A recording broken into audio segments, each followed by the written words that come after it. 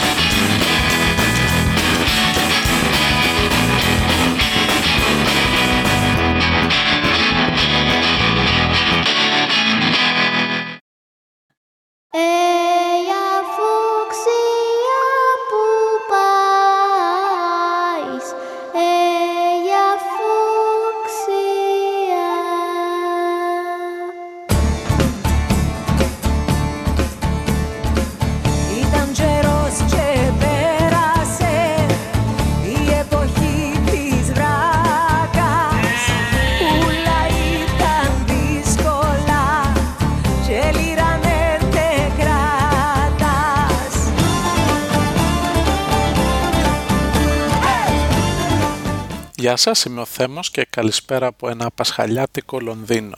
Οι εποχές, οι άνθρωποι προχωρούσι και εκείνα που έγινουνταν, φορούνταν και γελούσι. Το πρωτότυπο για αυτό το podcast εισαγωγικό τραγούδι είναι από την Ευρυδίκη, από μια σειρά του Αντένα Κύπρου, κυπριακή σειρά, η οποία λέγεται Αιγεία Φούξια και είναι ανεβασμένα όλα τα επεισόδια της στο site του Αντένα Κύπρου, από όπου και άκουσα το συγκεκριμένο τραγούδι και ήταν πάρα πολύ καλό. Και να γελάσετε με του παλιού καιρού ιστορίες. Και να γελάσετε με του παλιού καιρού ιστορίες.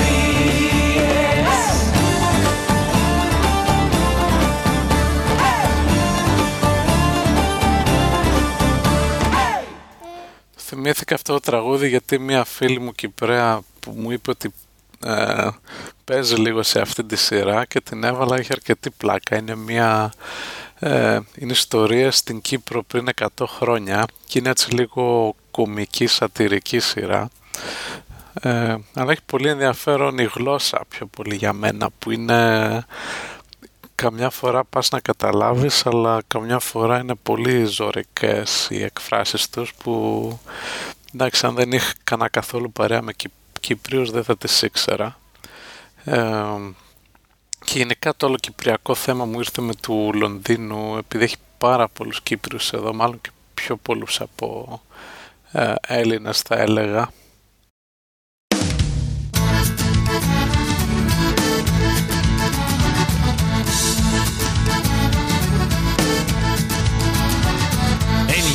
Town there lived a man. He had a little tavern by the strand, and the landlord had a daughter fair, pretty little thing with golden hair. Won't you come down, won't you come... Κατά τα άλλα, υποτίθεται έχουμε Πάσχα, είναι 5η 16 Απριλίου 2009 μετά Χριστόν. Βέβαια το Πάσχα εδώ το προτεστάντικο, όπως και το καθολικό, ήταν το περασμένο Σαββατοκύριακο. Όχι ότι κατάλαβα και πολλά πράγματα, γιατί δεν πολύ ασχολούμαι τελευταία, αλλά μάλλον στην Ελλάδα είναι big deal. Στο σημερινό pod λοιπόν θα μιλήσουμε για διάφορα θεματάκια, μεταξύ των οποίων λίγο περί Αγγλίας, να αρχίσουμε λίγο συγκρίσεις μεταξύ Αγγλίας Αμερικής, τώρα που έχω περάσει και 6-6,5 μήνες εδώ. Θα δούμε κανένα 2 ταινιούλες που πήγα και είδα τον τελευταίο καιρό, και το κυρίως θέμα φυσική σήμερα θα είναι για τη βαρύτητα. Θα μιλήσουμε για το... είναι πιο βασική δύναμη βασικά της φύσης αυτή, και θα δούμε πώς εξελίχθηκε η κατανόησή μας για τη δύναμη αυτή από αρχαιοτάτων χρόνο μέχρι τώρα, πριν από 100 χρόνια που ήρθε ο Αϊνστάιν, και είναι μία από τις πιο ενδιαφέρουσες ιστορίες της επιστήμης. Και και αξίζει νομίζω να την γνωρίζει κανείς. Won't you come down, won't you come down, won't you come down to Yarmouth Town? Won't you come down, won't you come down, won't you come down to Yarmouth Town? Well, won't you come down, won't you come down, won't you come down to Yarmouth Town? Won't you come down, won't you come down, won't you come down to Yarmouth Town?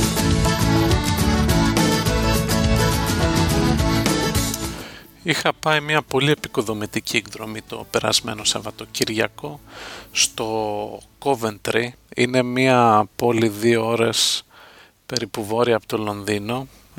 Έχω ένα φίλο εκεί στο Πανεπιστήμιο του Warwick που είναι κοντά. Η πόλη η οποία είχε κάτι βιομηχανίες αυτοκινήτων και είχε ισοπεδωθεί από τους βομβαρδισμούς των Γερμανών στο Δεύτερο Παγκόσμιο Πόλεμο. Και όταν λέμε ισοπεδωθεί εντελώς. Δεν είχε μείνει, έχει νομίζω 1 ή 2 κτίρια και όλα τα άλλα είναι καινούρια. Γι' αυτό είναι και λίγο άσχημη η πόλη βέβαια.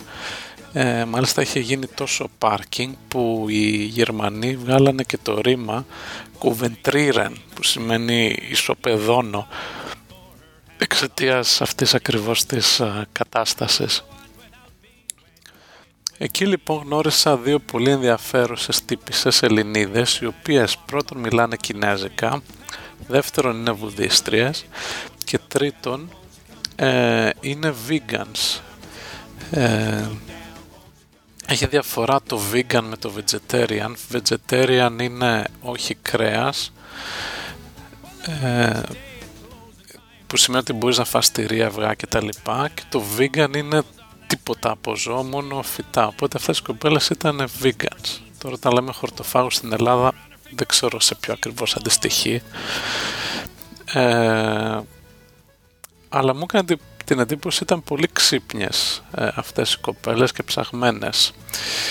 Και το συνδύασα αυτό με άλλο κόσμο που ήξερα, ξένο κυρίως στην Αμερική, γιατί Έλληνα χορτοφάγο πολύ σπάνια, δεν έχω ξαναγνωρίσει εγώ προσωπικά. Αλλά είχα γνωρίσει ξένα παιδιά και στην Αμερική και εδώ και βλέπεις πιο ψαγμένα άτομα και εκεί συνειδητοποίησα την ομοιότητα που έχουν με τους άθεους, ότι έχουν πάρα πολλά κοινά. Πρώτον, και τα 2 groups είναι μεγαλωμένα με ένα συγκεκριμένο τρόπο, οι μεν να πιστεύουν σε κάποιο θεό, οι δε να τρώνε κρέας, και δεύτερον, για να φτάσεις στο αντίθετο σημείο, δηλαδή να μην πιστεύεις σε θεό και να μην τρως κρέας, θέλει ψάξιμα. Δεν μπορείς να το κάνεις μη σκεφτόμενος και μη προσπαθώντας να αλλάξεις κάτι. Δηλαδή αν δεν κάνεις τίποτα παραμένεις όπως είσαι μεγαλωμένος. Αλλά αυτοί οι τύποι ανθρώπων που ξεκινήσαν από κάτι άλλο και έχουν φτάσει σε κάτι άλλο, μου φαίνονται γι' αυτό το λόγο είναι συνήθως πιο ψαγμένοι. Αυτό βέβαια δεν πάει να πει ότι όσοι είναι κρατοφάγοι ή πιστεύουν κάπου είναι πιο χαζοί. Όχι, απλώς αυτό που λέω είναι ότι αν κάποιος είναι άθεος έχοντας μεγαλώσει θρησκευόμενος ή αν είναι χορτοφάγος έχοντας μεγαλώσει κρατοφάγος ή παμφάγος, τότε αυτά τα άτομα είναι συνήθως αρκετά πιο ψαγμένα. Από την εμπειρία μου τουλάχιστον αυτό έχω δει. My finger as you walk by, pull on my string, and I'll come down and let you right in. Won't you come down, won't you come down, won't you come down to Yarmouth Town? Won't you come down, won't you come down, won't you come down to Yarmouth Town? Well, the very next day...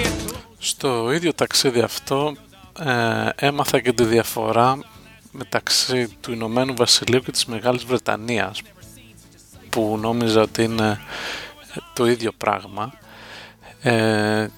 Όχι νόμιζα, δεν ήμουν σίγουρος μάλλον, απλώς δεν το είχα ψάξει και το είχα απορία και το κοίταξα τώρα. Και η διαφορά είναι εξής: Μεγάλη Βρετανία είναι το νησί, το οποίο περιλαμβάνει Αγγλία, Σκωτία στα βόρεια, η Ουαλία λίγο στα δυτικά, ενώ το Ηνωμένο Βασίλειο είναι η Μεγάλη Βρετανία, αυτές οι 3 χώρες, συν η Βόρειος Ιρλανδία, η οποία είναι στο πάνω τμήμα του νησιού της Ιρλανδίας. Στο κάτω μισό είναι η σκέτη Ιρλανδία, η οποία δεν ανήκει στο Ηνωμένο Βασίλειο. Έχουν άλλο πρωθυπουργό, άλλο νόμισμα κτλ. Ήταν λίγο μπερδεμένα από τα πράγματα, αλλά τα ξεκαθάρισα. Το άλλο που έμαθα είναι για την εργατική τάξη εδώ στην Αγγλία, το working class, όπου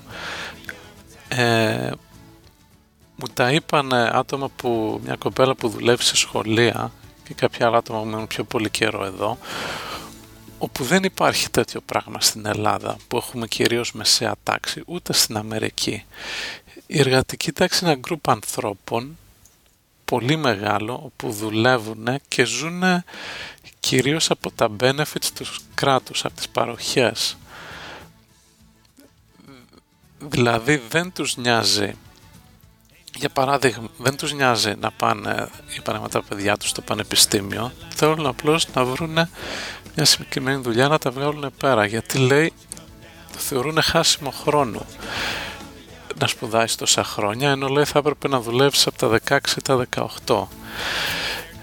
Και είναι και το σύστημα εδώ στην Αγγλία τέτοιο. Για παράδειγμα, αν είσαι ανήλικος και έχεις παιδί, αυτόματα το κράτος σου παρέχει σπίτι.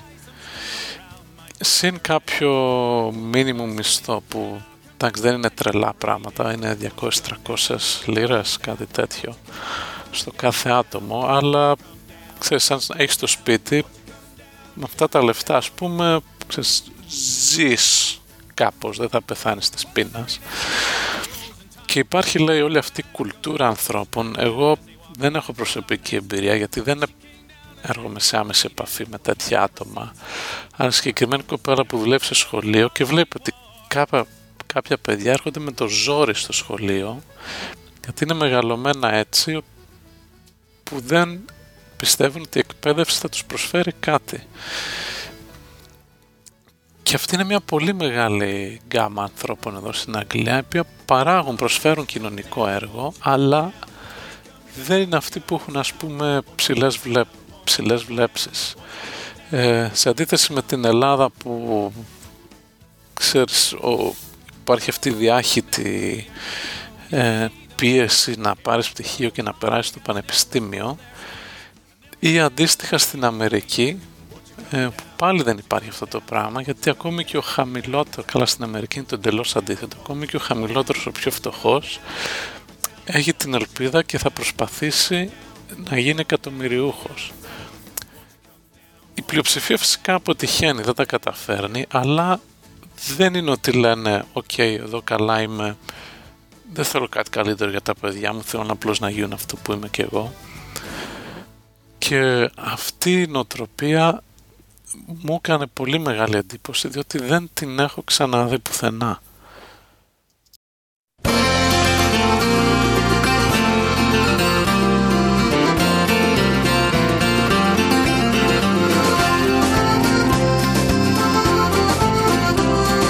Ships may come and ships may go as long as the sea does roll.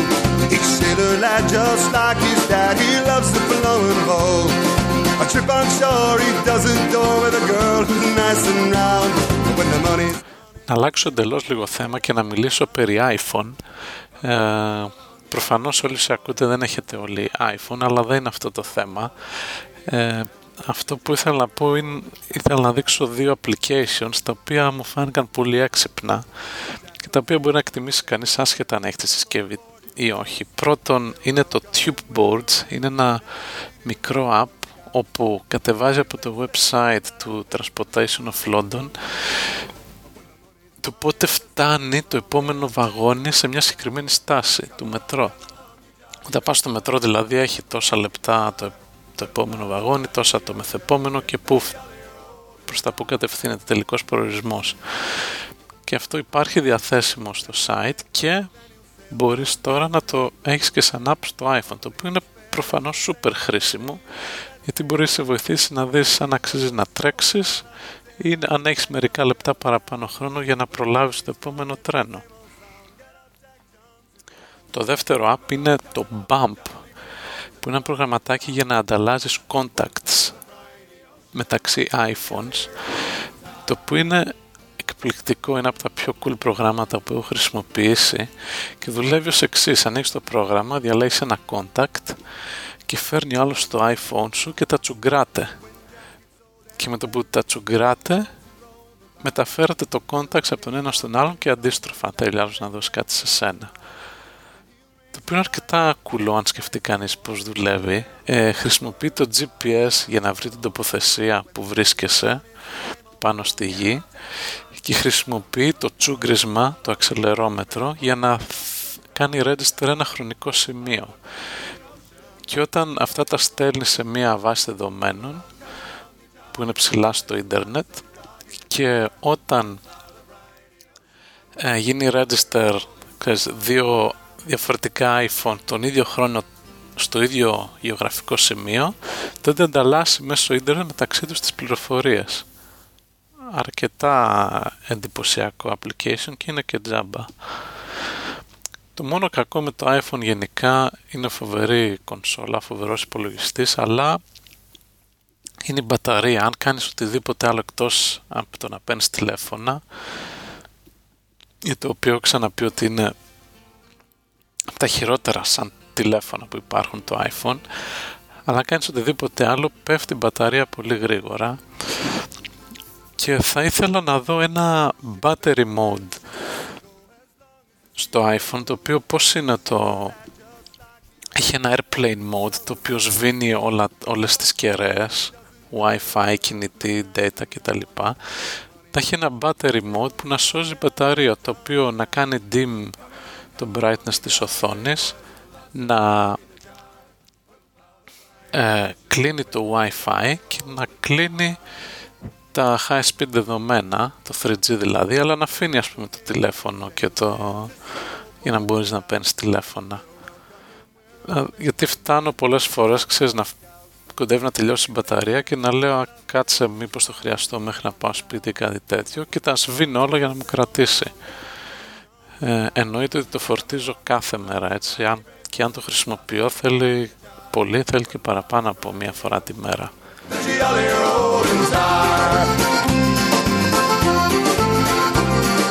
Jackie then of Daniel sail bound out for Newfoundland. On the ladies' fair in Placentia there, they love that sailor man. He'll go to shore out on a tear and buy some girl a gown. But when the money's... Έχουν έρθει και δύο Κινέζες στο γραφείο, διδακτορικές φοιτήτριες για PhD, οι οποίες ήταν κατευθείαν από την Κίνα, και έχει πολύ γέλιο, γιατί είναι, παιδί μου, εντελώς διαφορετική η συμπεριφορά τους. Για παράδειγμα, έρχονται να με ρωτήσουν πράγματα και κάθονται προσοχή όταν τους μιλάω, δηλαδή όρθιες με τα χέρια σταυρωτά στη μέση λίγο προς τα κάτω και μία δίπλα στην άλλη. Ή αν πάω εγώ να τους ρωτήσω κάτι, να τις μιλήσω, εκεί που κάθονται πινγκ θα πεταχτούν όρθιες.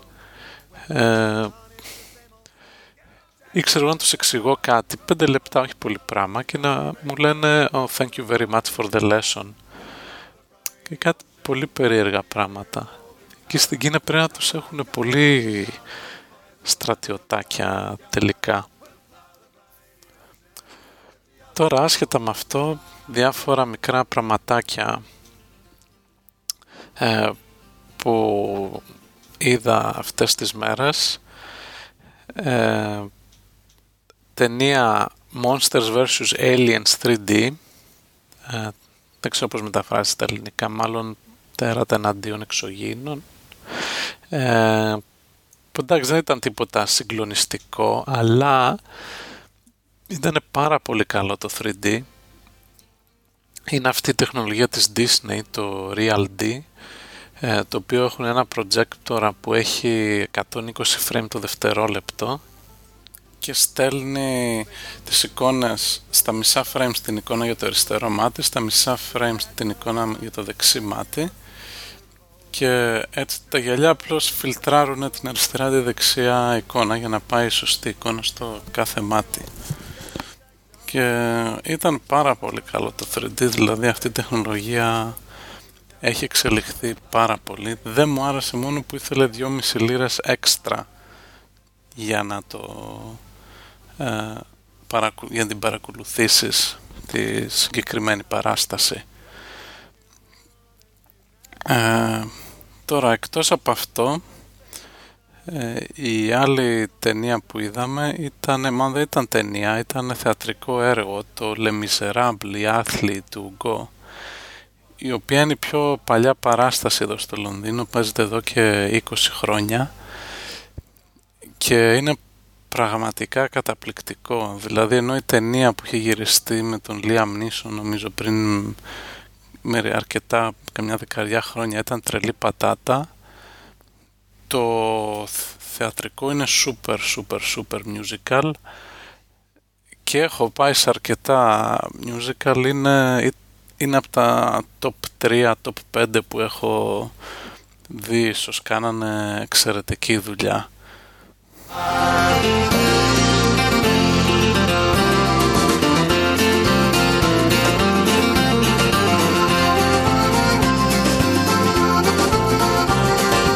Jack gets old and weathered, be too old to roam about.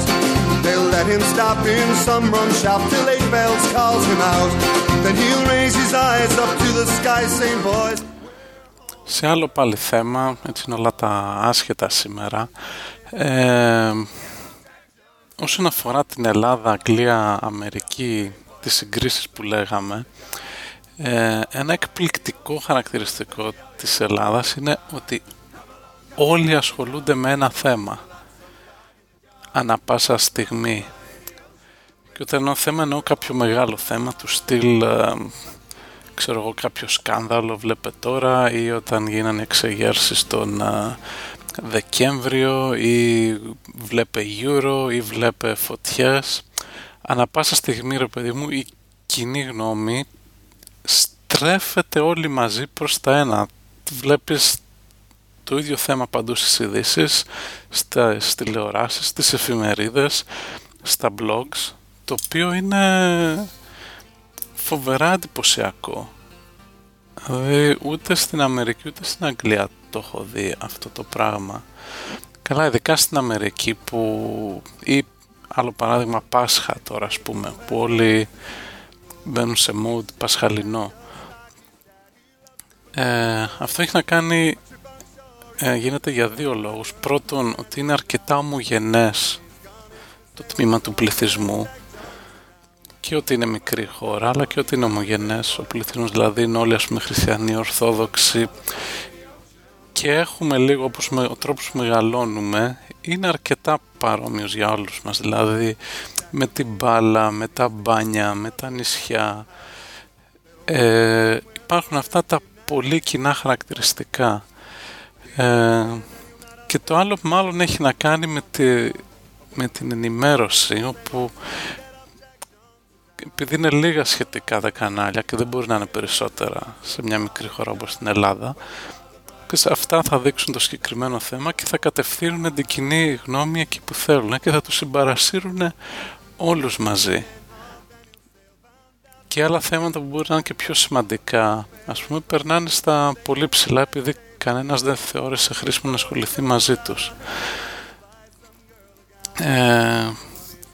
Και είναι φοβερό, ας πούμε, όταν στο τελικό του Euro είχε τηλεθέαση, ξέρω εγώ, 80-90%.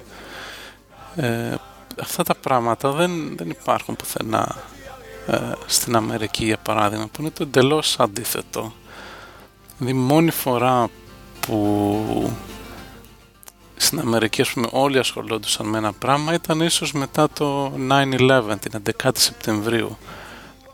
Αλλά 5 χρόνια εγώ που ήμουν εκεί, ούτε καν στις εκλογές, για παράδειγμα, δεν το παίρνεις χαμπάρι ότι γίνονται εκλογές, εκτός αν έχεις ασχοληθεί, γιατί είναι τόσο διασπαρμένος ο πληθυσμός, είναι τόσο ανομοιογενής, με τόσο πολύ κόσμο από πολλές διαφορετικές πτυχές και ο καθένας ασχολείται με διαφορετικά πράγματα, που δεν υπάρχει ένα θέμα. Δηλαδή ακόμη και κάτι αρκετά σοβαρό να είναι, δεν θα ασχοληθούν μόνο αυτοί που τους οποίους απασχολεί. Για να πω πιο σωστά, πάντα θα υπάρχει ένα πολύ μεγάλο group ατόμων οι οποίοι δεν θα πάρουν πρέφα. Τώρα αυτό δεν έχω καταλήξει ακόμα αν είναι καλό ή κακό. Καλό είναι μεν γιατί έχεις πράγματα να συζητήσεις και ας πούμε βρίσκεται σε μια κοινή βάση με όλους τους άλλους. Από την άλλη, αν αυτό με το οποίο ασχολείσαι, που ασχολούνται όλοι, δεν είναι κάτι πραγματικά σημαντικό, χάνεις πάρα πολλά επεισόδια από το τι γίνεται στον υπόλοιπο κόσμο. Δεν ξέρω.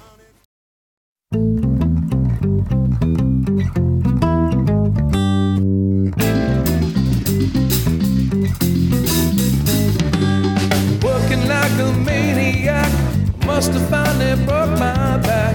Found me laying in the heat. Guess I need to get some sleep. Suppose that I can take a pill. Can't afford the doctor's bill. Gonna have to go through hell. Find a way.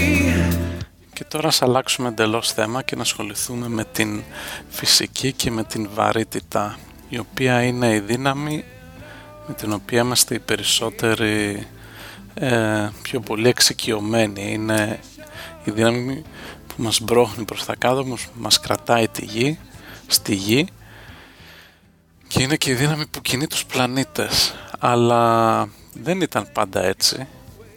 Αν σκεφτούμε λίγο πώς ήταν τα πράγματα πριν χιλιάδες χρόνια, από την αρχαία Ελλάδα και μετά, έχει πολύ ενδιαφέρον να δούμε πώς εξελίχθηκε η αντίληψή μας για τη βαρύτητα. Και στα αρχικά της σημεία έχει να κάνει με την αστρονομία, δηλαδή προσπαθούσαν να εξηγήσουν την κίνηση των πλανητών και των άστρων στο στερέωμα.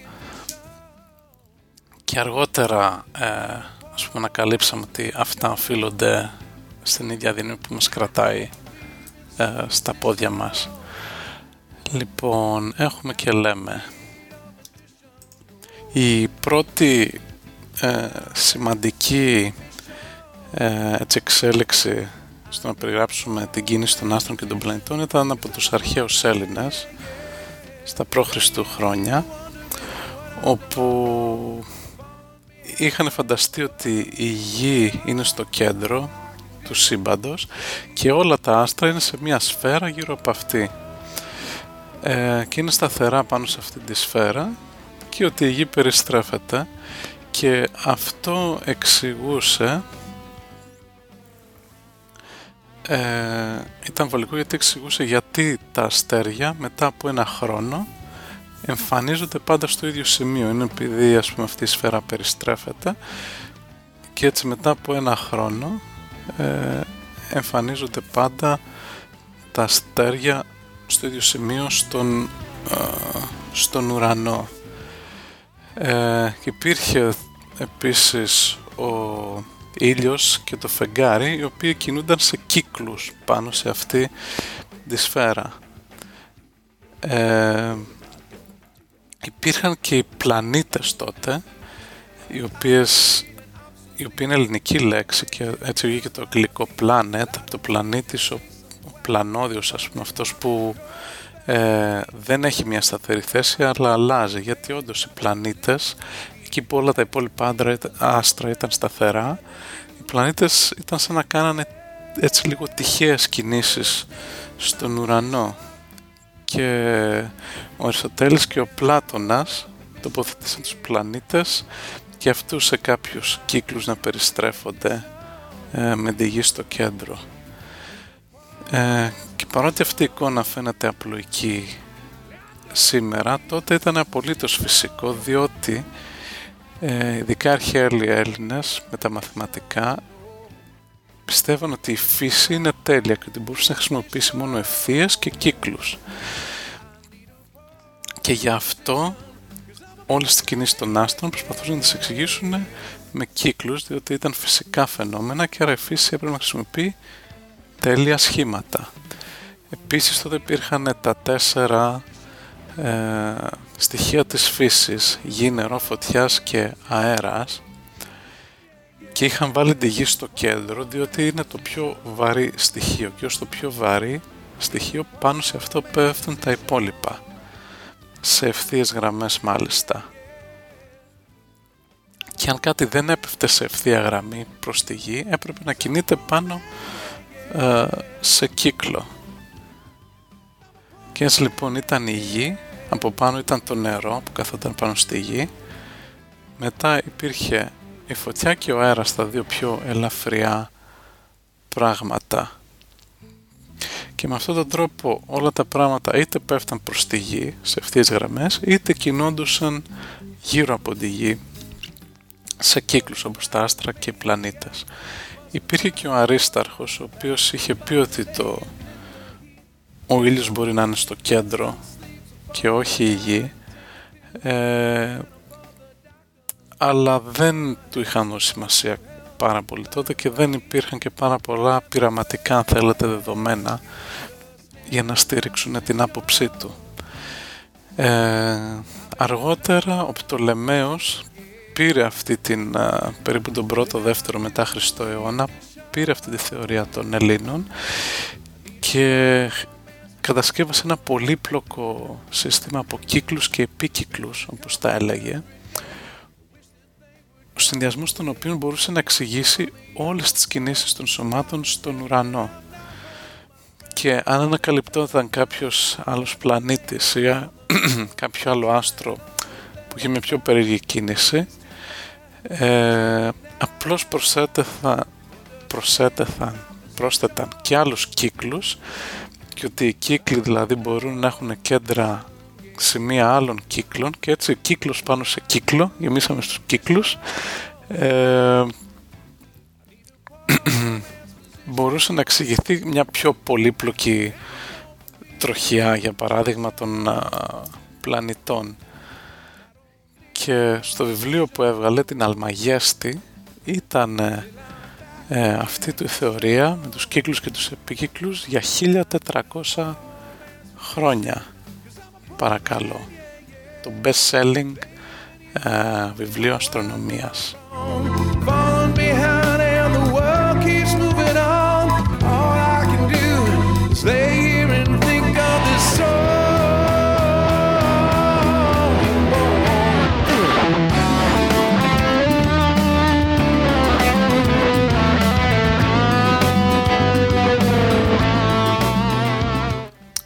Πρώτος τώρα που τόλμησε να αλλάξει αυτή την κοσμοθεωρία ήταν ο Κοπέρνικος, το 1400 τόσο περίπου, ο οποίος διαπίστωσε το εξής, ήταν και παπάς, παρακαλώ, και ποιος θα τον περίμενε ότι ένας παπάς θα ήταν ο πρώτος που θα άλλαζε την κοσμοθεωρία μας.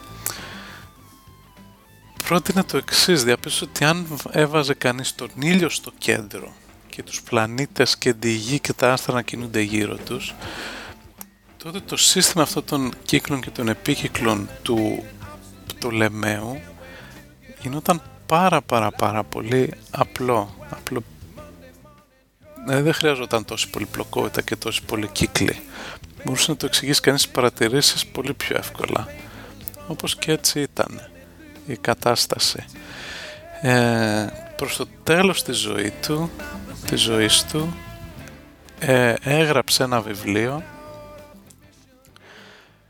και το οποίο δημοσίευσε, αλλά κανείς δεν τον πήρε στα σοβαρά μέχρι αρκετά χρόνια αργότερα. Δηλαδή ήταν ένας από αυτούς τους άτυχους επιστήμονες που δεν αναγνωρίστηκε το έργο του εν ζωή. Μετά από 100 χρόνια λοιπόν μετά τον Κοπέρνικο έχουμε την πρώτη πραγματική επανάσταση, που είναι με τον Κέπλερ. Ο Κέπλερ ήταν Γερμανός καθηγητής μαθηματικών και είχε αυτή την πόρωση με την τελειότητα στη φύση. Ήταν φανατικός του Πλάτωνα, ο οποίος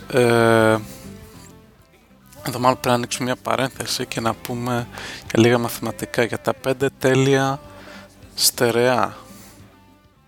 Τα 5 τέλεια στερεά είναι το τετράεδρο, ο κύβος, το εκτάεδρο, το δεκάεδρο και εικοσάεδρο.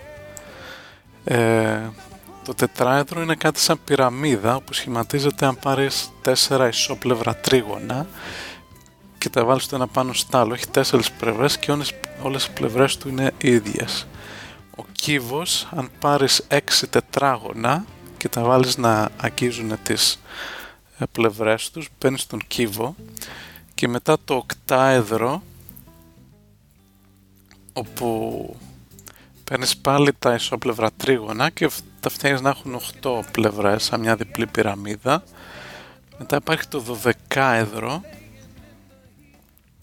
το οποίο το παίρνεις σαν πάλι πεντάγωνα και τα βάλεις μεταξύ τους. Και τέλος είναι το εικοσάεδρο. Το καθένα από αυτά ονομάζεται αντίστοιχα με τον αριθμό των πλευρών τους, έτσι. Το εικοσάεδρο είναι και αυτό από ισόπλευρα τρίγωνα και έχει 20 πλευρές. Παίρνεις 20 τρίγωνα δηλαδή. Και το θέμα είναι ότι μόνο 5 είναι αυτά τα στερεά, τα οποία λέγονται πλατωνικά στερεά, δηλαδή στερεά τα οποία μπορείς να σχηματίσεις χρησιμοποιώντας κανονικά πολύγωνα. Δηλαδή πολύγωνο όπως τετράγωνο, τρίγωνο, ισόπλευρο, με ίσες πλευρές, όλα αυτά κτλ. Και μπορείς να φτιάξεις μόνο 5. Αν προσπαθείς να τον κάνεις με κάτι άλλο ή να συνδυάσεις περισσότερες πλευρές, δεν θα ταιριάζουν για να είναι κλειστό το σχήμα. Και τέλος πάντων αυτό το ήξερε πολύ καλά ο Κέπλερ. Τώρα άλλο ένα παράδειγμα, άλλη δεύτερη παρένθεση. Αν πάρετε ένα τρίγωνο ισόπλευρο, μπορείτε να σχεδιάσετε ένα κύκλο μέσα στο τρίγωνο. Δηλαδή ο κύκλος θα κουμπάει στις 3 πλευρές του τριγώνου και θα είναι μέσα από το τρίγωνο. Επίσης μπορείτε να σχεδιάσετε έναν άλλο κύκλο έξω από το τρίγωνο, όπου οι μύτες του τριγώνου να κουμπάνε αυτό τον εξωτερικό κύκλο. Και έτσι έχουμε βασικά 2 κύκλους, έναν έξω από το τρίγωνο, ένα μέσα και το τρίγωνο στη μέση. Τώρα διαπίστωσε ο Κέπλερ, και εκεί ξεκινήσανε όλα, ότι οι διάμετροι αυτών των κύκλων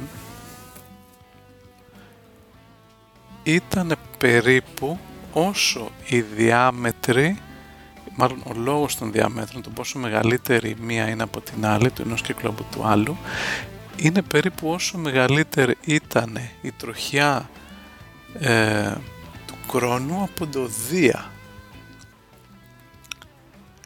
Περίπου 2 φορές, δηλαδή ο κρόνος είναι 2 φορές πιο μακριά από το Δία, και αυτή η κύκλη, ο ένας, αν που το σχεδιάσετε και εσείς, πάτε ένα τρίγωνο, βάλτε ένα κύκλο έξω που να κουμπάει στις μύτες του τριγώνου και έναν μέσα που να κουμπάει στη μέση των πλευρών του τριγώνου, και ο ένας είναι περίπου διπλάσια διάμετρος από τον άλλον. Και μόλις το είδα αυτό, πορώθηκε, σου λέει κάτι γίνεται εδώ. Πήρε λοιπόν τα 5 τέρια πλατωνικά στερεά, όπου εντάξει, αντί για τρίγωνο σε 2 διαστάσεις, χρησιμοποιούσε το τετράεδρο και 2 σφαίρες. Μία σφαίρα να κουμπάει στις μύτες του τετράεδρου της πυραμίδας και μία μικρότερη σφαίρα μέσα στις πλευρές. Και έτσι μπορείς να βάλεις το ένα σχήμα, το ένα στερεό μέσα στο άλλο από αυτά τα 5 και να ζωγραφίσεις κύκλους, και θα έχεις 6 κύκλους. Το κάθε στερεό δηλαδή έχει ένα κύκλο μέσα του, ένα από έξω, και κάποια κάνουν overlap, οπότε παίρνεις 6 συνολικά σφαίρες μπορείς να γράψεις. Δηλαδή όπως είναι τα 5 στερεά, μία σφαίρα έξω, μία σφαίρα μέσα και 4 αναμεταξύ τους. Θα βάλω και η εικόνα από το σημερινό podcast, το artwork, να είναι αυτή η εικόνα του Κέπλερ τέλος πάντων, για να το καταλάβετε και λίγο. Και τέλος πάντων τα άλλαζε θέσεις, έβαζε πρώτα την πυραμίδα, μετά το 20άεδρο, μετά το 12άεδρο, μέχρι που έφτασε σε ένα σημείο όπου οι διάμετροι αυτών των σφαίρων, έτσι όπως έχει τοποθετήσει τα στερεά, αντιστοιχούσαν στη διάμετρο των πλανητών του ηλιακού συστήματος. Εκείνη την εποχή λοιπόν γνωρίζανε 6 πλανήτες, όλους και όλους. Ήτανε Ερμής, Αφροδίτη, Γη, Άρης, Δίας, Κρόνος. Οι άλλοι είναι πολύ μακρινοί. Και έτσι λοιπόν, επειδή υπάρχουν μόνο 5 μαθηματικά πλατωνικά στερεά και άρα μόνο 6 σφαίρες μπορείς να φτιάξεις μεταξύ τους και μόνο 6 πλανήτες, η ιδέα ήρθε και έδεσε τέλεια. Και μόλις το βρήκε αυτό το Κέπλερ, νόμισε ότι είχε δει στο μυαλό του Θεού, του δημιουργού του σύμπαντος. Και το έγραψε αυτό σε ένα πολύ ωραίο βιβλίο. I do the addition. I need a poor man's physician. Bills are coming every day. I wish that they would go away. The people call me on the phone. Well, I pretend that I'm not home. My friends, they all been coming round. Αλλά ο Κέπλερ δεν σταμάτησε εκεί. Πήρε τα δεδομένα ενός πολύ μεγάλου πειραματικού αστρονόμου της εποχής, του Τάιχο Μπράχε, ο οποίος είχε το καλύτερο αστρονομικό παρατηρητήριο, τα καλύτερα δεδομένα. Ξέρετε, δεν είχαν καν τότε τηλεσκόπια, έτσι. Το τηλεσκόπιο το εφήβρε αργότερα ο Γαλιλαίος, αρκετά αργότερα. Τα έκανε όλα με το χέρι, αλλά είχε πάρα πολύ λεπτομερή επιστημονικά δεδομένα ο Μπράχε. Και τα πήρε αυτά ο Γαλιλαίος και πήγε να δει αν η θεωρία του με τα πλατωνικά στεράκια της σφαίρας τέριαζε με τα δεδομένα του Μπράχε. Και μπορούσε να εξηγήσει την κίνηση της γης σαν έναν τέλειο κύκλο, σε μια τέλεια σφαίρα, με το ήλιο όμως να είναι λίγο παραπέρα από εκεί που πρέπει. Δηλαδή όχι στο κέντρο κύκλου, αλλά λίγο παραπέρα. Αυτό δεν τον πείραζε βέβαια, γιατί ο κύκλος ήταν τέλειος. Αλλά μετά, όταν πήγε να δοκιμάσει τον Άρη και να πάρει την τροχιά του Άρη, δεν μπορούσε καθόλου να έχει τον Άρη στην τροχιά και τον ήλιο στο κέντρο του κύκλου, ούτε καν εκτός του κέντρου. Και εκεί ήταν αυτό που λέμε το stroke of genius, συστήνη ιδιοφυΐας, όπου άλλαξε για πάντα την ιστορία της ανθρωπότητας, όπου λέει ότι τελικά οι κινήσεις των πλανητών μπορεί να μην είναι κύκλοι, αλλά να είναι ελλείψεις. Η έλλειψη, όπως μάλλον θα ξέρετε, είναι βασικά ένας πεπλατισμένος κύκλος, δηλαδή να είναι τέλος τέλειο, είναι λίγο πατικωμένο κύκλος πάνω κάτω και εξογκωμένος αριστερά-δεξιά. Και βρήκε τώρα, σκέφτηκε ότι αν οι κινήσεις των πλανητών ήταν ελλείψεις αντί για κύκλους, με τον ήλιο στο κέντρο της έλλειψης, στην αιστεία της έλλειψης, η έλλειψη έχει 2 αιστείες, δηλαδή 2 σημεία που με βάση την οποία την ορίζεις. Η έλλειψη βασικά, άλλη παρένθεση εδώ, ορίζεται σαν τα σημεία αυτά τα οποία εισαπέχουν από 2 σημεία, δηλαδή βάζεις 2 σημεία πάνω σε ένα χαρτί και ορίζεις μια απόσταση, ξέρω εγώ 10-15 εκατοστά ότι είναι, και βρίσκεις πόσα σημεία όταν μετρήσεις την απόσταση των 2 εστιών να είναι 15 εκατοστά, σχηματίζουν, είναι εισαπέχουν από αυτά τα σημεία, δηλαδή είναι παντού 15 εκατοστά.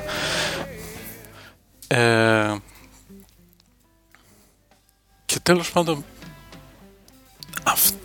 αυτή η σκέψη του Κέπλερ ήταν το πιο ριζοσπαστικό κίνημα για χιλιάδες χρόνια, διότι μέχρι τότε, από απαρχής της ανθρωπότητας, πιστεύανε όλοι ότι η φύση λειτουργούσε τέλεια. Κύκλοι, σφαίρες, ευθείες, τετράεδρα, τετράγωνα κτλ.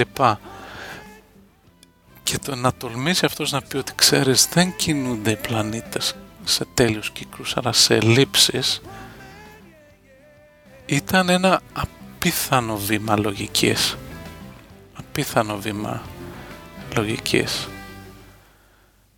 Και όμως ο Κέπλερ είχε μαγιά, το έκανε και από εκεί και μετά έβγαλε αυτούς τους περίφημους 3 νόμους του Κέπλερ, όπου δεν έχει νόημα να τους αναλύσουμε εδώ, αλλά περιγράφει με ποιους νόμους, με βάση και τα δεδομένα του Μπράχε, υπολόγισε με πειραματικά δεδομένα δηλαδή πόσο γρήγορα κινούνται οι πλανήτες στις ελλείψεις γύρω από τον ήλιο, ότι διαγράφουν σε ίσους χρόνους ίσα εμβαδά κτλ.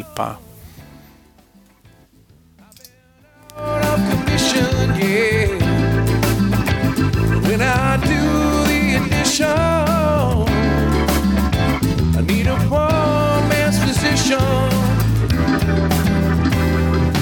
Bills are coming every day. I wish that they would go away. The people call me. Και μετά έχουμε τον Γαλιλαίο, ο οποίος ήταν αργότερα περίπου στα μέσα του 1600 ή πάνω στο 1600 αρχές, ο οποίος δεν ασχολήθηκε τόσο με την αστρονομία, παρότι έφτιαξε το τηλεσκόπιο και ήταν ο πρώτος που είδε ότι ο Δίας έχει δορυφόρους, αλλά δεν πίστευε καν τον Κέπλερ και τους νόμους του περί ελλείψεων και τα λοιπά, αλλά κοίταζε να δει πως κινούνται τα σώματα πάνω στη γη. Πίστευε όμως στην σκέψη του Κοπέρνικου ότι ο ήλιος είναι στο κέντρο και η γη γυρίζει γύρω από τον ήλιο και μετακινείται. Αλλά έχει το εξής πρόβλημα. Αν αφήσουμε ένα αντικείμενο να πέσει από ένα πύργο, πέφτει ακριβώς από κάτω από τον πύργο. Αν η γη κινείται, γιατί δεν πέφτει λίγο πιο πέρα, εφόσον κινείται σε σχέση με το αντικείμενο που πέφτει? Και υπολόγισε χοντρικά την ταχύτητα που κινείται η γη γύρω από τον ήλιο, που είναι εύκολο, ξέραν την ακτίνα, ας πούμε, απόσταση γης ήλιου χοντρικά και πόσο χρόνο κάνει να γυρίσει γύρω από τον ήλιο, βρίσκει κάποια ταχύτητα και βρήκε ότι από ένα συγκεκριμένο πύργο της Πίζας, ας πούμε, θα έπρεπε να βγει 1,5 χιλιόμετρο, 1 χιλιόμετρο παραπέρα να πέσει, αν ρίξει μια μπάλα από εκεί πάνω. Και εκεί ήταν που άρχισε τα πειράματα. Ήταν ο πρώτος πραγματικός φυσικός, γιατί ήταν ο πρώτος που έκανε πειράματα για να καταλάβει τους νόμους της φύσης. Και πήρε αυτά τα περίφημα επίπεδα που είχε και άφησε μπάλες να κυλάνε πάνω στα επίπεδα. Και διαπίστωσε το εξής, ότι όταν αφήσεις μια μπάλα να κυλήσει πάνω σε ένα επίπεδο και κλειμένο, αν της δώσεις διπλάσια απόσταση, θα πάει 4 φορές πιο μακριά, ή τριπλάσια απόσταση 9 φορές, διπλάσιο χρόνο 4 φορές πιο μακριά, τριπλάσιο χρόνο 9 φορές πιο μακριά. Και αυτό, κατάλαβε, ήταν αρκετά έξυπνος να καταλάβει ότι σήμαινε σταθερή επιτάχυνση. Επιτάχυνση είναι ο ρυθμός αύξησης της ταχύτητας. Πάει να πει, αν έχω επιτάχυνση 10 χιλιόμετρα ανά μέτρο, πάει να πει ότι σε κάθε μέτρο που διανύω η ταχύτητα αυξάνεται σταθερά 10 χιλιόμετρα ανά ώρα. Δηλαδή στο πρώτο μέτρο θα είναι 10 χιλιόμετρα ανά ώρα, στο δεύτερο 20 χιλιόμετρα ανά ώρα, στο τρίτο 30 χιλιόμετρα ανά ώρα και ούτω καθεξής. Σκέφτηκε τότε το εξής, ότι αυτό πρέπει να είναι αλήθεια, λέει, όχι μόνο σε συγκεκριμένο επίπεδο, αλλά και όταν τα σώματα πέφτουν κατακόρυφα, ότι πέφτουν δηλαδή με σταθερή επιτάχυνση, διότι αυτό είναι απλώς μια, ας πούμε, ειδική περίπτωση όπου το κεκλειμένο επίπεδο είναι 90 μοίρες, είναι εντελώς προς τα κάτω. Και το δεύτερο μεγάλο βήμα πρόοδου, stroke of genius του Γαλιλαίου, ήταν να συνειδητοποιήσει ότι τα σώματα αυτά πέφτουν με σταθερή επιτάχυνση όταν βρίσκονται στο κενό. Και οι διαφορές που βλέπουμε από τα διάφορα σώματα, το μήλο και το φτερό ας πούμε, πρώτα φτάνει το μήλο στη γη και το άλλο στο φτερό, έχει να κάνει με τον αέρα που τα φρενάρει. Αλλά αν μπορούσαμε να κάνουμε αυτό το πείραμα στο κενό, όπως έχει γίνει βέβαια αργότερα, φτάνουν ταυτόχρονα στην επιφάνεια. Αυτό ήταν και πάλι εκπληκτικό βήμα, τεράστιο, γιατί κανείς δεν μπορούσε να σκεφτεί εκείνη την εποχή ότι είναι δυνατόν να έχεις μια περιοχή του χώρου που να μην υπάρχει τίποτα. Κενό. Ήταν αδιανόητο εντελώς. Και όμως ο Γαλιλαίος μάγκας το σκέφτηκε. Λοιπόν, αυτό όμως δεν εξηγούσε γιατί όταν ρίχνεις από τον πύργο της Πίζας την μπάλα κάτω δεν προσγειώνεται 1 χιλιόμετρο πέρα. Και εκεί έκανε κάποια άλλα πειράματα όπου έβαλε ένα κυκλημένο επίπεδο και μετά ένα δεύτερο κυκλημένο επίπεδο. Και διαπίστωσε ότι ανεξάρτητα την κλίση που είχε το δεύτερο κυκλημένο επίπεδο, η μπάλα θα κατέβαινε και θα ανέβαινε στο ίδιο ύψος με το οποίο την άφησε αρχικά. Αν ας πούμε είχε ένα πιο λιγότερο κυκλημένο επίπεδο, πιο ευθύ δηλαδή, λιγότερη γωνία, απλώς θα έκανε μεγαλύτερη απόσταση μέχρι να φτάσει πάλι στο ίδιο ύψος με το οποίο ξεκίνησε. Αυτό σήμερα είναι απλώς η αρχή διατήρησης της ενέργειας, αλλά ο Γαλιλαίος είδε κάτι άλλο τότε. Είδε ότι, λέει, ας πούμε ότι το δεύτερο επίπεδο του βάζω πολύ μικρή γωνία, 5, 10, μία μοίρα, 0 μοίρας, το κάνω, λέει, οριζόντιο. Τότε επειδή δεν μπορεί να φτάσει ποτέ το αρχικό ύψος από το αρχικό κυκλημένο επίπεδο, θα συνεχίσει να κινείται επάπειρον. Και έτσι, λέει, ένα σώμα το οποίο κινείται οριζόντια θα συνεχίσει να κινείται για πάντα οριζόντια με σταθερή ταχύτητα μέχρι κάτι άλλο να το διακόψει. Αυτός είναι ο νόμος της αδράνειας, ότι δηλαδή ένα σώμα, εκτός αν το πειράξουμε, αν έχει τριβές, διατηρεί την ταχύτητά του, που είναι και αρχή διατήρησης της ενέργειας βασικά, και είναι ο πρώτος, τον ξέρετε ίσως σαν τον πρώτο νόμο του Νεύτωνα, που διατυπώθηκε αρκετά αργότερα από τον ίδιο τον Νεύτωνα. Έτσι λοιπόν ο Γαλιλαίος διαπίστωσε ότι τα σώματα που κινούνται οριζόντια διατηρούν τις ταχύτητές τους και γι' αυτό η μπάλα δεν πέφτει πιο πέρα από τον πύργο, διότι τόσο η μπάλα όσο και η γη και ο αέρας κινούνται με την ίδια οριζόντια ταχύτητα, η οποία διατηρείται, και έτσι ενώ το σώμα πέφτει κατακόρυφα, αυτή η ταχύτητα αλλάζει, αλλά η οριζόντια ταχύτητα που είναι ίδια για όλους δεν αλλάζει και άρα το σώμα πέφτει πάντα στο ίδιο σημείο. I don't believe in superstition. I don't need a magician, no. Till I'm back in remission. I need a poor man's physician, 'cause I'm a poor man, yeah, yeah. Και τώρα περνάμε στον Νεύτωνα, ο οποίος θεωρείται ο Grand Master, ο νούμερο 1 επιστήμονας, γιατί από αυτόν ξεκίνησε, ας πούμε, η αναγέννηση της διοικητικής επιστήμης, ο οποίος είχε πει σε κάποια άτομα ότι ένα μήλο το βοήθησε να εμπνευστεί για τη θεωρία του, αλλά αυτό μάλλον δεν έγινε ακαριέα και ούτε έγινε με το μήλο να του πέφτει στο κεφάλι όπως λέει ο μύθος, ας πούμε.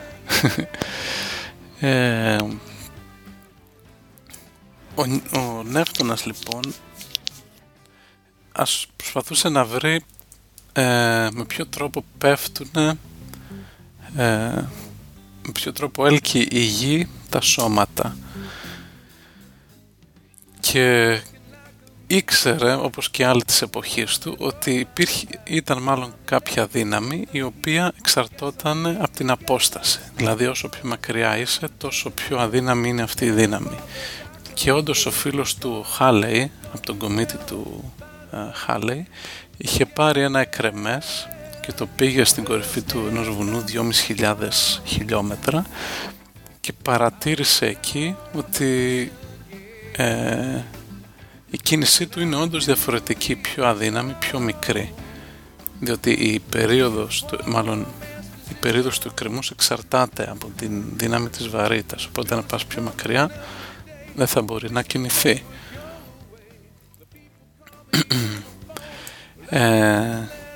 Ο Νεύτωνας λοιπόν ήταν ο πρώτος που υπολόγισε ότι αν είχες μία δύναμη που εξαρτώταν με το τετράγωνο της απόστασης, το αντίστροφο τετράγωνο της απόστασης, δηλαδή αν πας σε διπλάσια απόσταση η δύναμη μειώνεται 4 φορές, τότε η τροχιά ενός πλανήτη γύρω από ένα άλλο σώμα, από τον ήλιο, θα ήταν έλλειψη. Αυτό ήταν τρομερά ριζοσπαστικό για τον εξής λόγο. Μέχρι τότε υπήρχαν κάποιες πειραματικές μετρήσεις, Κέπλερ, Γαλιλαίο κτλ. Αλλά δεν υπήρχε θεωρία. Δεν υπήρχαν τα μαθηματικά που θα εξηγούσαν γιατί συμβαίνει αυτό. Εντάξει, μετράμε ελλείψεις, γιατί όμως είναι ελλείψεις? Και η ιδιοφυΐα του Νεύτωνα ήταν ότι, υποθέτοντας αυτόν τον νόμο για το αντίστροφο τετράγωνο, ότι εξαρτάται η δύναμη της βαρύτητας ένα δια το τετράγωνο της απόστασης, κατάφερε να αποδείξει τους νόμους και του Κέπλερ και του Γαλιλαίου. Και αυτό ήταν το εκπληκτικό. Όχι μόνο εξήγησε και των δύο, γιατί και δεν είναι εύκολη απόδειξη, έτσι. Υπάρχει ένα βιβλίο του Feynman όπου προσπαθεί να εξηγήσει πώς το έκανε ο Νεύτωνας. Μπορείτε να διαβάσετε το ίδιο το βιβλίο του Νεύτωνα, αλλά η απόδειξη ότι από τον νόμο της αντίστροφης δύναμης, ότι η δύναμη είναι ένα δια το τετράγωνο της απόστασης, μέχρι να αποδείξει ότι η κίνηση που πρέπει να κάνουν είναι ελλείψεις, δεν είναι καθόλου απλή απόδειξη. Είναι πάρα πολλές σελίδες και πολύπλοκη. Ούτε εγώ την έχω καταλάβει βασικά, είχα προσπαθήσει, αλλά ζόρικα τα πράγματα, ειδικά με γεωμετρία που χρησιμοποιούσαν όλοι τότε. Δεν υπήρχαν παράγωγοι και τέτοια.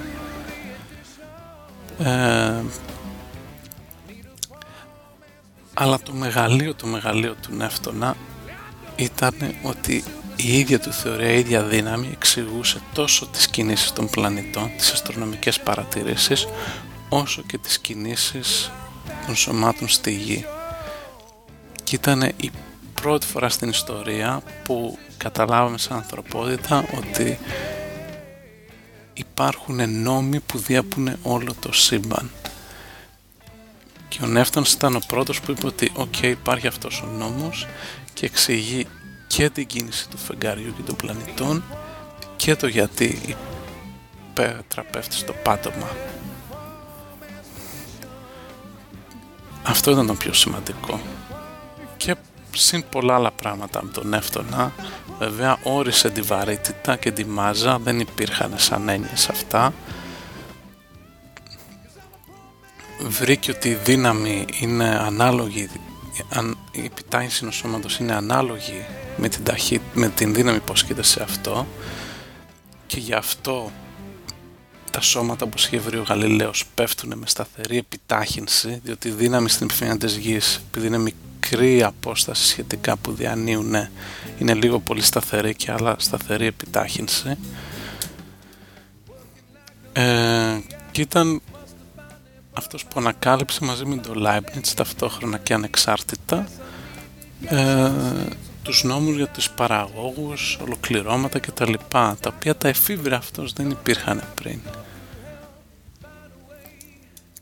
Και ο Νεύτωνας γενικά ήταν πολύ περίεργος τύπος, ενώ είχε ανακαλύψει αυτά τα πράγματα από τα 23 του χρόνια, ότι δηλαδή δύναμη αντίστροφη ανάλογη του τετραγώνου της απόστασης εξυπακούεται ελλείψεις, τα κράταγε γι' αυτόν. Μετά από 20 χρόνια του ζητήθηκαν και τα εξήγησε αυτά τα πράγματα, αλλά ταυτόχρονα ήταν και λίγο πειραματικός. Για παράδειγμα, τον έβλεπες, λέει, έξω από το σπίτι του και όταν φύσαγε έκανε άλματα και πήδαγε τη μια φορά προς τα εκεί που φύσαγε ο αέρας και την άλλη φορά αντίθετα προς τα εκεί που φύσαγε ο αέρας, και έβλεπε πού προσγειωνότανε για να δει πόσο ο αέρας επηρεάζει την κίνησή του.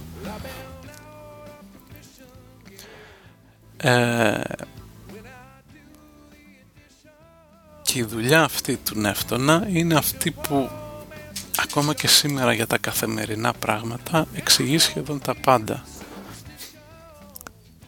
Και της NASA, ας πούμε, κατά 99% όταν στέλνουν οι εξισώσεις που λύνουν για να στείλουν τα διαστημόπλια και όλα αυτά, εξισώσεις του Νεύτωνα λύνουν.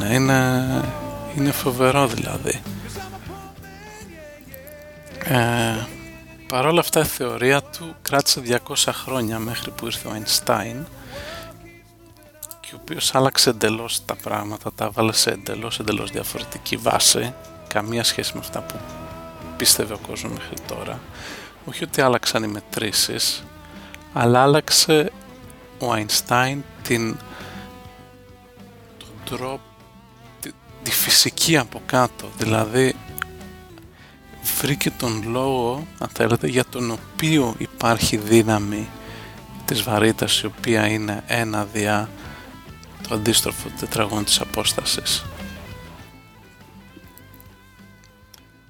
Αλλά αυτό δεν θα το αναλύσουμε στο σημερινό pod, γιατί είναι θέμα που μας κρατήσει απασχολημένους για ολόκληρο pod, μελλοντικό μάλλον. Το Einstein. Σταματάμε εδώ στον Νεύτωνα. Ελπίζω να σας άρεσε. Κλείνουμε με ένα πολύ ωραίο κομματάκι, το πιάνο σονάτα νούμερο 14 του Μπετόβεν. Είναι η σονάτα υπό το σελινόφος, πάρα πολύ ωραίο κομματάκι κλασικής μουσικής. Όπως πάντα στέλνετε comments στη maras@gmail.com ή πηγαίνετε στο site του podcast themaspavlapodcast.blogspot.com. Καλά να περνάτε, καλό Πάσχα, καλή Άνοιξη και τα ξαναλέμε. Γεια και χαρά.